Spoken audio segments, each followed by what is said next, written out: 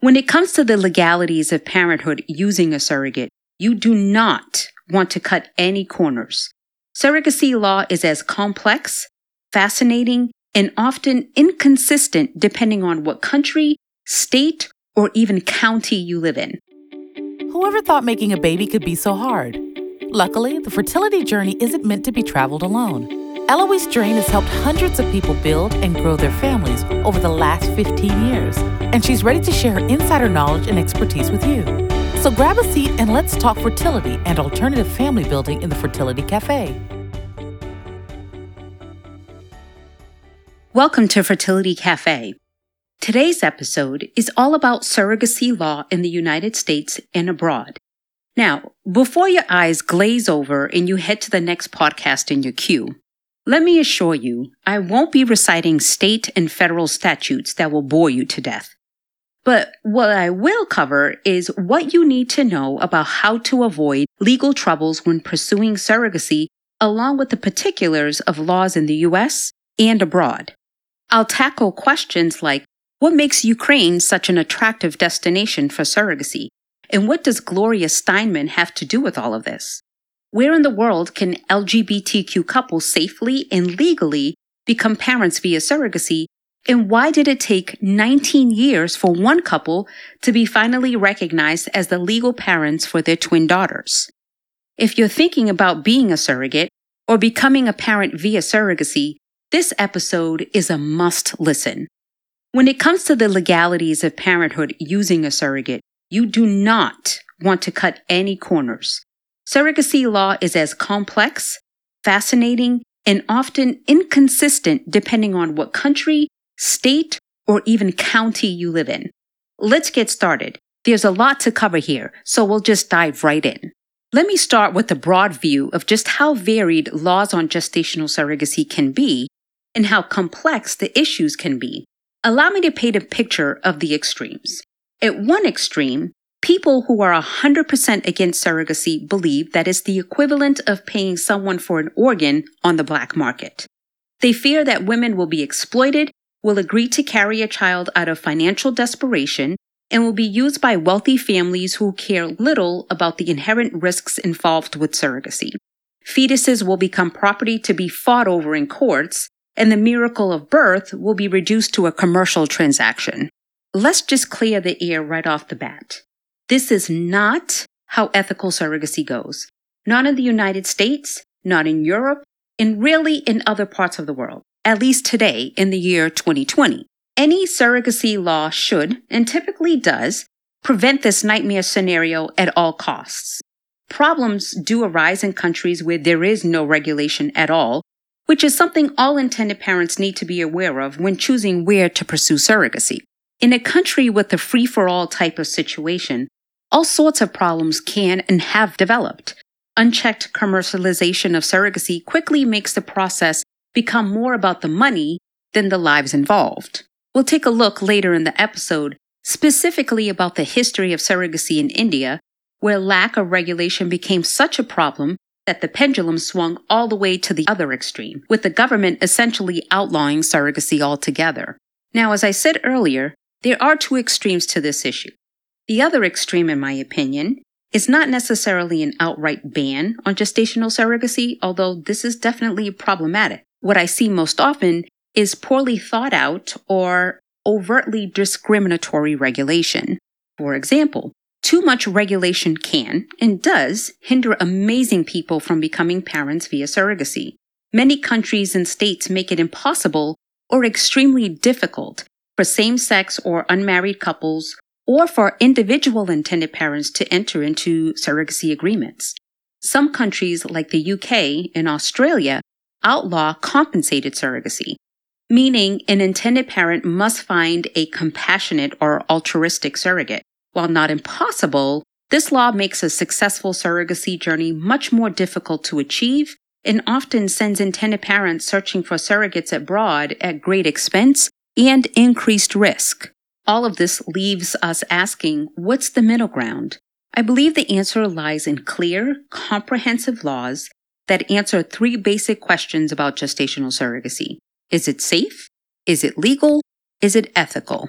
Any law regulating surrogacy must first and foremost protect the women who choose to become surrogates. There are inherent risks with any pregnancy, and when you add in the possibility of failed IVF cycles, multiple viable fetuses, and the emotional strain surrogacy can take on someone, this becomes a very big ask. The women who are drawn to surrogacy are unique in their selfless generosity and are very literally carrying another parent's hopes and dreams. Surrogacy laws must protect these women to the greatest extent possible, while also honoring the rights of the intended parents. Shortly, I'll talk about the laws that are currently in place that protect surrogates, and conversely, how a lack of legal protections can result in the worst possible outcome, exploitation. Before we dive into the specifics of case law and statutes in the United States and abroad, I'd like to outline the basic structure of a legal, ethical surrogacy arrangement. Just thinking about the legalities behind surrogacy can make your mind swim with questions and worries. What if the surrogate suddenly decides to keep the baby? What if her life is at risk and she chooses to terminate the pregnancy at the advice of her doctor? What if the baby has a high likelihood of being born with a debilitating disease or disability? Can the intended parents ask the surrogate to terminate that pregnancy? Can she refuse? What if the intended parents break up at some point in the often lengthy process? Who gets custody when the child is born? It's a lot to consider. Can you even imagine trying to navigate all this without clear legal guidelines in place and a skilled attorney in your corner? It would be really, really messy, if not totally impossible. Here's the good news, though.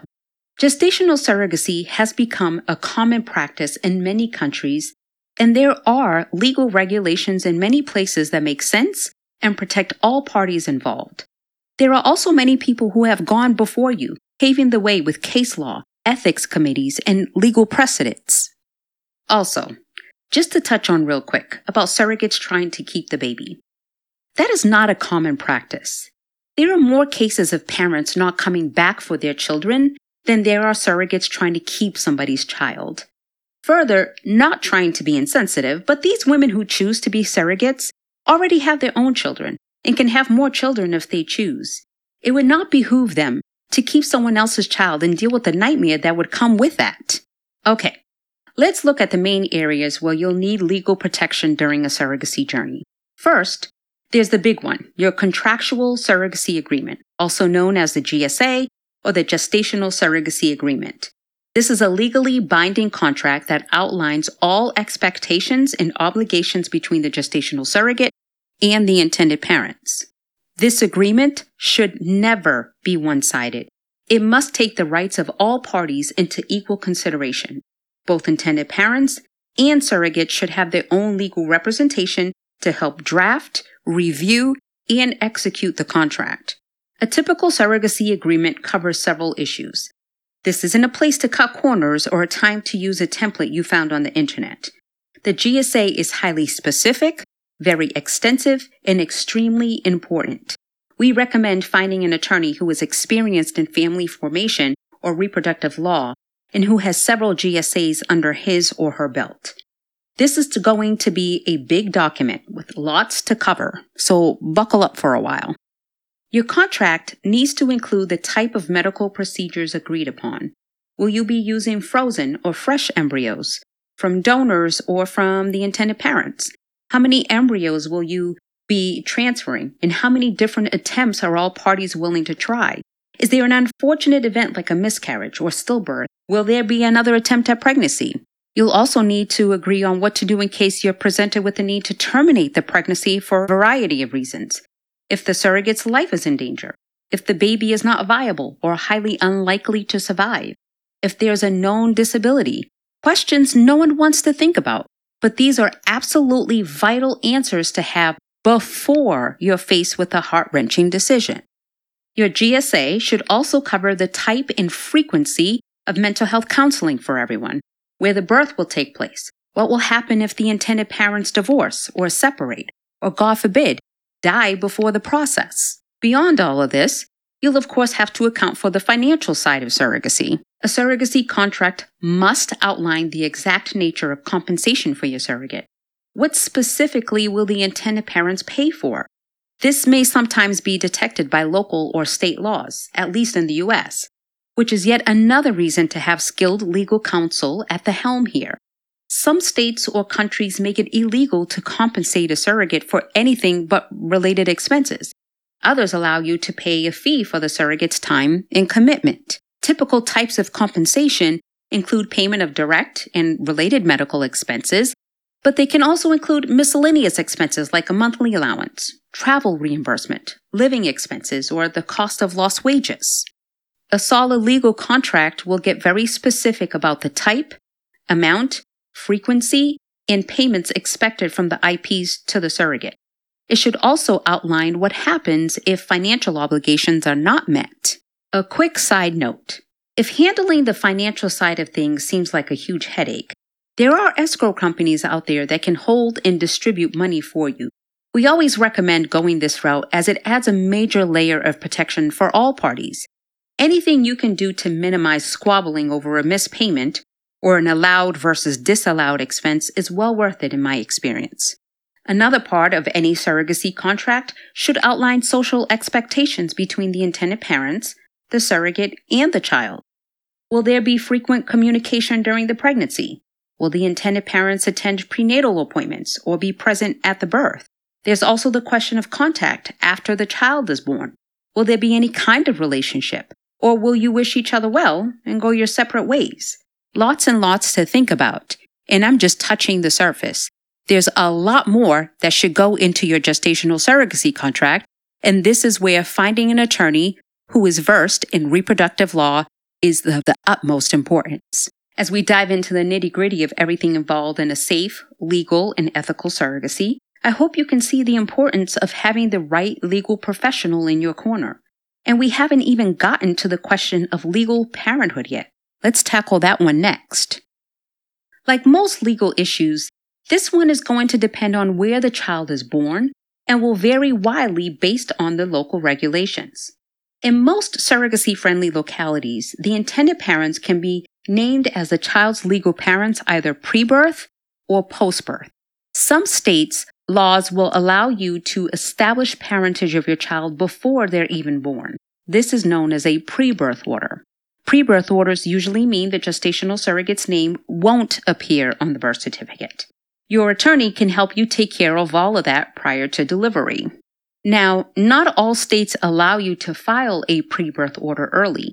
Some require you to wait until after the baby is born. This is known as post-birth orders, and it's typically filed immediately after the birth of the baby. And to clarify, even in cases where you file a pre-birth order, it will not become effective until after the baby is born, just like a post-birth order. The processes for both orders are similar, so the differences between pre-birth and post-birth orders, besides the timing of filing, are rather insignificant. Also, in some situations, some states may not allow you to complete either a pre-birth or post-birth order, and you must complete an adoption.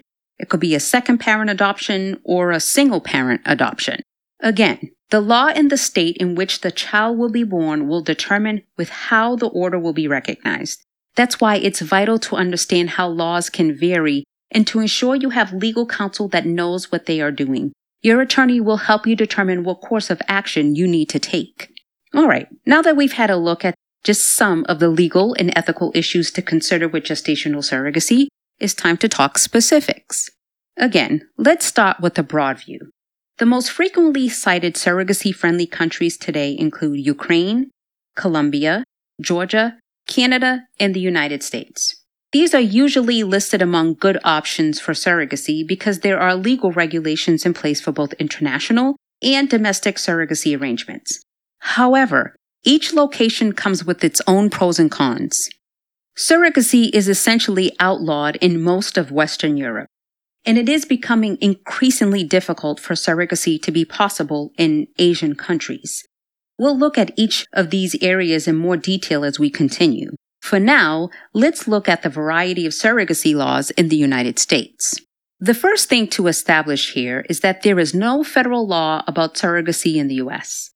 This means, by and large, the decisions are left up to state and sometimes local governments and court systems.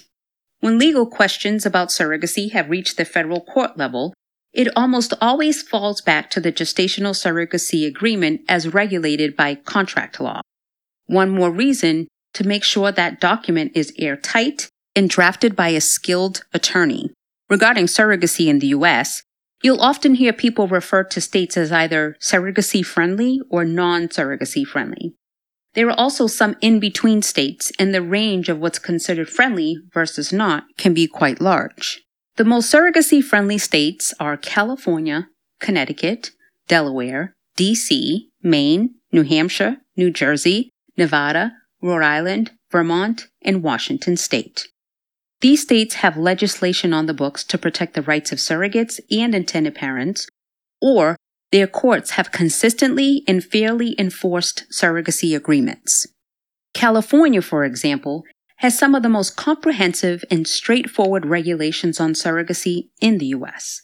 There are protections and provisions in place to allow and regulate commercial or compensated surrogacy, and there are no roadblocks to same-sex and LGBTQ individuals becoming parents via surrogacy. Nevada recently rose to the top of the surrogacy-friendly pack with a new law promising maternity coverage for surrogates.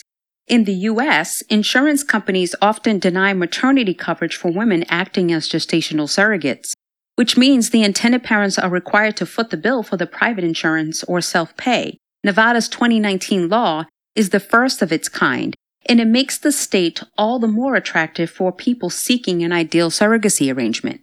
The other surrogacy-friendly states I mentioned have varying degrees of protections and their own unique set of rules to abide by, so definitely check with a skilled attorney. And by the way, as you're searching for a surrogate, keep in mind that her location, as in the place where she will deliver the baby, will be what determines which state or locality has jurisdiction. There are a handful of states in the U.S. where surrogacy is a no-go. Louisiana, Michigan, and Nebraska make it very difficult, if not impossible, to have a valid surrogacy agreement. In Louisiana, for example, gestational surrogacy is technically legal under very specific circumstances. Only heterosexual, married couples who use their own genetic material, egg and sperm, are allowed to enter into legal surrogacy agreements. And all parties must be residents of the states. The arrangement must be an altruistic or compassionate surrogacy agreement, plus you must have a court approval prior to having an embryo transfer. Michigan and Nebraska currently prohibit surrogacy arrangements with specific laws. Both states make all compensated surrogacy agreements void and unenforceable, and both have provisions to fine and/or criminalize people who violate the law. I also wanted to bring up New York cases, as it has been an extremely interesting state to watch this issue on. There are some positive changes happening effective February of 2021, but for now, compensated surrogacy is still banned. We'll discuss some details of the current battle over surrogacy a little bit later on. If you're keeping count, you probably noticed there's a large number of U.S. states I haven't mentioned. That's because the rest of the states fall into a gray zone of it depends. In my home state of Georgia, for example, there are simply no laws on the books about surrogacy one way or the other, so by default, it's allowed. Courts will typically grant pre-birth orders of parentage with little hesitation, as long as there's a solid contract in place. This is fairly typical for the states that fall into the in-between of friendly versus non-friendly designations. Other states make it difficult for same-sex couples or unmarried individuals to obtain a pre-birth order, instead requiring a post-birth order or even an adoption process. Before you commit to working with a particular surrogate, you need to do your homework on the laws in her state. If you want to dive more into specific state laws, check out our U.S. surrogacy law map on FamilyInceptions.com. Let's go back to New York for a bit. As I mentioned earlier, it's been one to watch for quite a while now. Many people are surprised to learn that one of the more progressive states in America is also one of only a few that have an outright ban on compensated surrogacy. After all, surrogacy is often seen as one of the best options for same-sex or LGBTQ individuals to become parents. So why wouldn't a blue state like New York allow it with common sense regulations as California does? The answer to that is it's complicated, but it's worth diving into more here. There's some important history behind the ban in a very strange mix of loud anti-surrogacy voices. If you've done much research at all about surrogacy, and specifically about the ethics behind it, you've probably heard of the infamous Baby M case. If not, I'll summarize for you because it was the impetus for New York's ban on surrogacy. The basics of the case was that Mary Beth Whitehead agreed to be a traditional surrogate for a married couple, the Stearns, who could not conceive on their own. When the baby was born in 1987, Mary Beth refused to give the baby to the intended parents, even though the baby was a genetic child of the intended father. After a little back and forth, with Mary Beth and her husband at one point kidnapping the baby from the Stearns, the families took it to court. A lengthy and sensational court battle ensued, and ultimately Stearn was awarded custody with Mary Beth having a visitation rights. The negative attention this all attracted caused a public outcry, resulting in surrogacy being banned in several states. Though still cited as a downside to surrogacy, this case actually has little to do with what surrogacy looks like in the 21st century.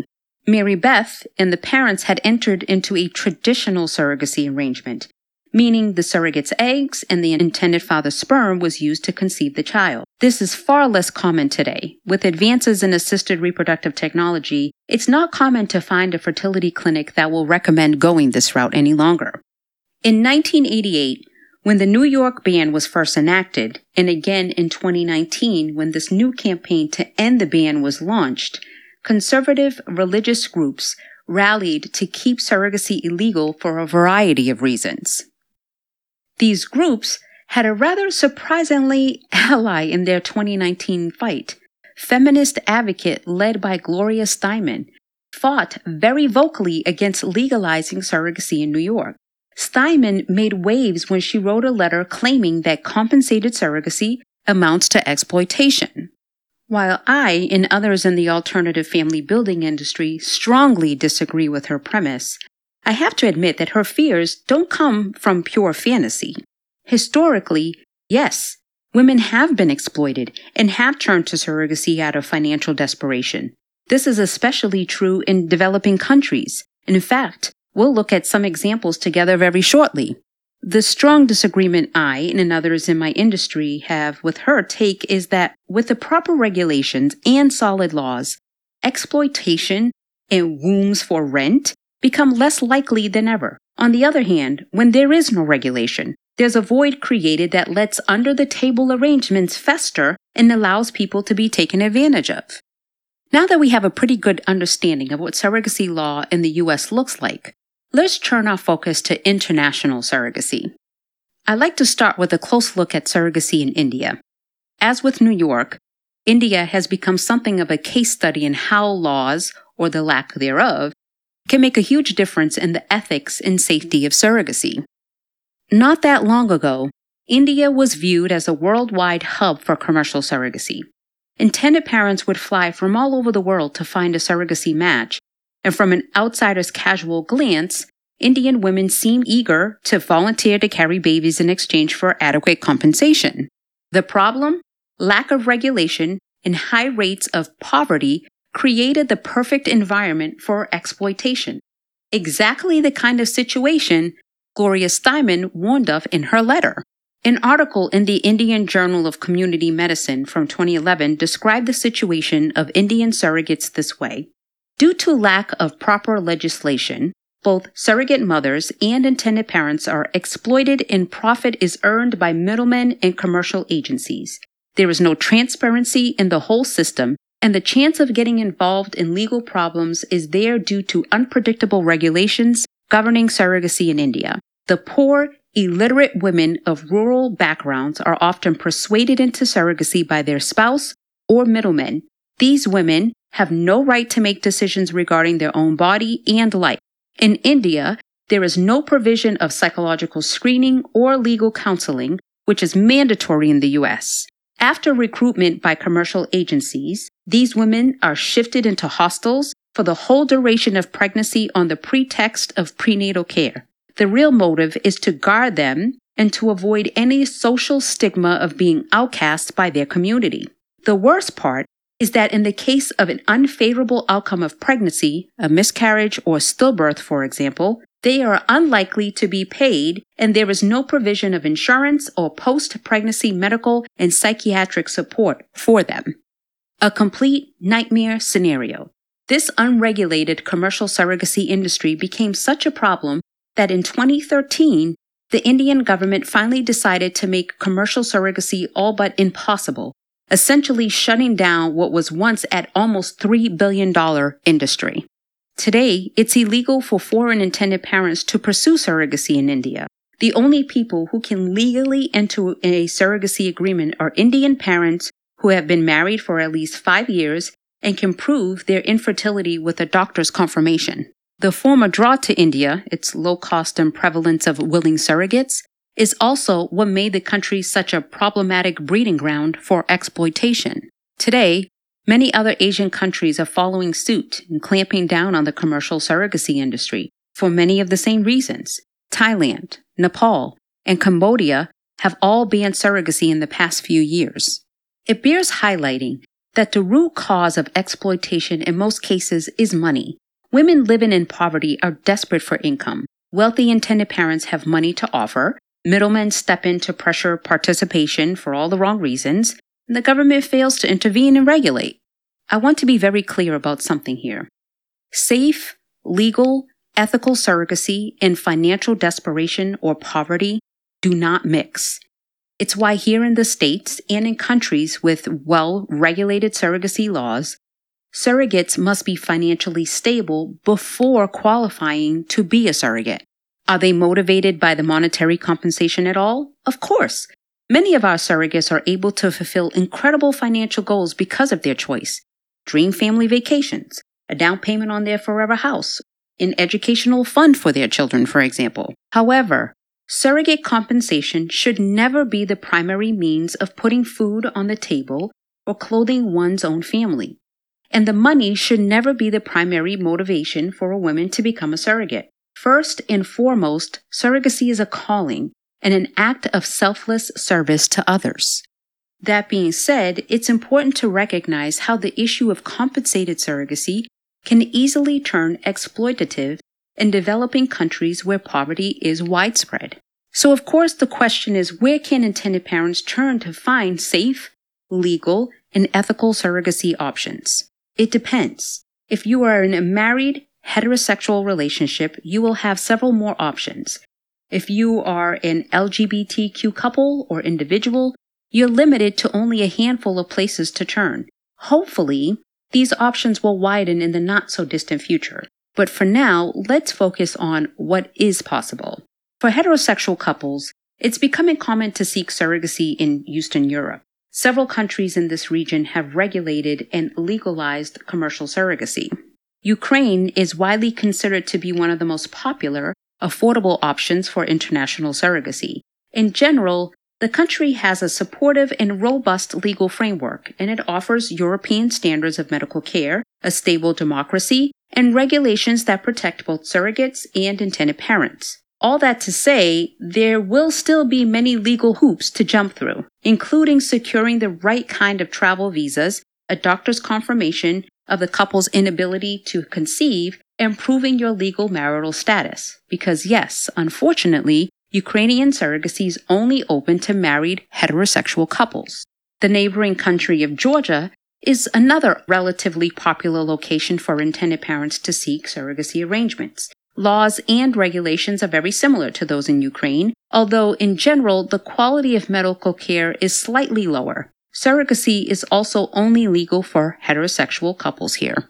Russia allows foreign intended parents with proven infertility to pursue surrogacy, although once again this does not apply to LGBTQ couples or individuals. It's also not the first choice destination because of some legal complications. Intended parents face some risk because Russian law allows the surrogate to retain some parental rights for the first 30 days. She could change her mind and demand custody of the child, causing all sorts of heartbreak and legal complications. At this moment, there are limited international destinations for same-sex parents considering surrogacy. The US, Mexico, Colombia, and Canada are the main ones. Which you choose will depend on cost, security, and availability of surrogates. In Canada, where altruistic surrogacy is the only possibility, finding a surrogate can take years. We've already covered the U.S. in depth, so let's look at Colombia, Mexico, and Canada in more detail. Colombia has an impressively progressive stance on gay rights. As such, it's one of the most popular options for LGBTQ intended parents to seek surrogacy. Medical standards are high, according to the World Health Organization, ranking number 22 of 191 countries ahead of both Canada and the U.S. The surrogacy cost is low, mostly due to the lower cost of living, and there is a legal framework that protects families who conceive children through scientific methods. Those legal protections extend to non-citizens, and Colombian law prohibits discrimination against LGBTQ individuals. Surrogacy in Mexico, as in the U.S., is not federally regulated. Instead, each state decides. While surrogacy is banned in some Mexican states, it is legal in others. Americans often engage help of an agency to arrange for surrogacy births to take place in more surrogacy-friendly parts of the country. But be cautious of unregulated programs, though, and do your due diligence to make sure you're entering into a legitimate arrangement.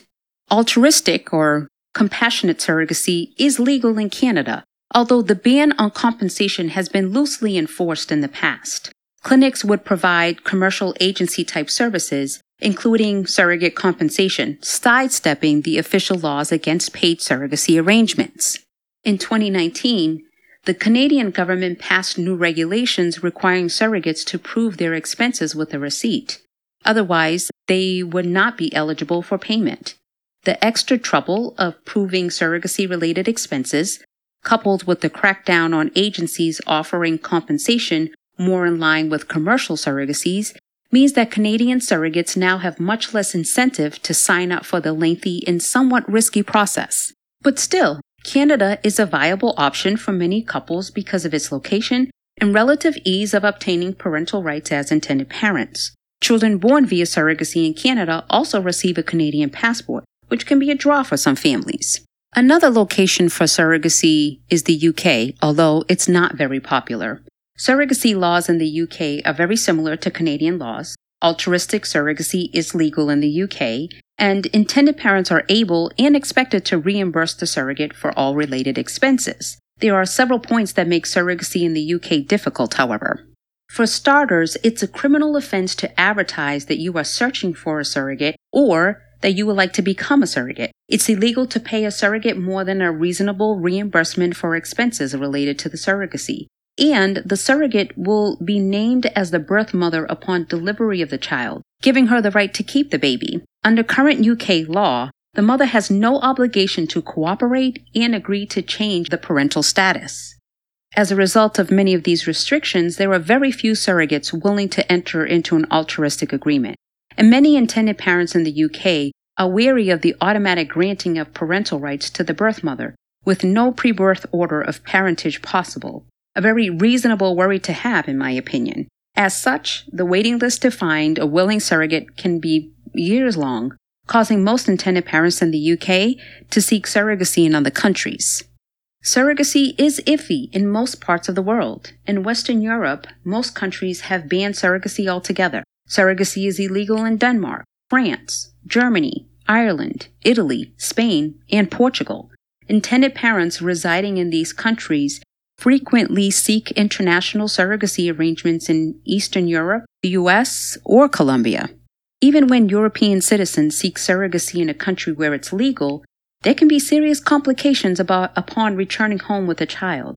Just last year, a story hit the news about a French couple finally gaining official recognition of their twins born via surrogacy 19 years later. The twins were born to a surrogate in California in 2000. France banned surrogacy to prevent the human body from becoming a commercial instrument, and the act itself is punishable by 1 year in prison plus a €15,000 fine. Back in 2000, when the couple returned to France with their twins, plus a pair of fresh American birth certificates naming both intended parents as the legal parents, The government suspected there had been a surrogacy arrangement and refused to file the certificates as they were. Because the surrogacy took place on foreign soil, the parents were not jailed or fined, but the government also refused to recognize the intended parents properly. Then until 2019, 19 years later, an appeals court finally ruled in favor of the family, recognizing the parenthood of children born via surrogacy abroad. That's a long time to wait in limbo. While stories like this makes waves every once in a while, just know that for every legal complication, there are hundreds of successful surrogacy stories that remain unseen. If you do your homework, consult the right professionals, and cross all your T's, you'll be on the right track. The legalities and ethics of gestational surrogacy are far-reaching and weigh heavily on every hopeful parent considering surrogacy. My best advice is to get the right people in your corner. A reputable agency can help guide you toward the best decision for your unique situation. An attorney specializing in reproductive law will be your greatest asset. Whatever you choose, know that in the end, it will all be worth it. I hope the information I presented here has helped you make sense of some of the laws behind surrogacy. For more information, check out our resources page on thefertilitycafe.com. Thank you so much for joining me today. I'm Eloise Drain. Remember, love has no limits. Neither should parenthood. Thank you for joining us in the Fertility Cafe. Whether you're an intended parent, a woman considering egg donation, thinking of becoming a surrogate yourself, or a friend or family member of someone dealing with infertility, we're here to help. Visit our website, thefertilitycafe.com, for resources on fertility, alternative family building, and making this journey your own.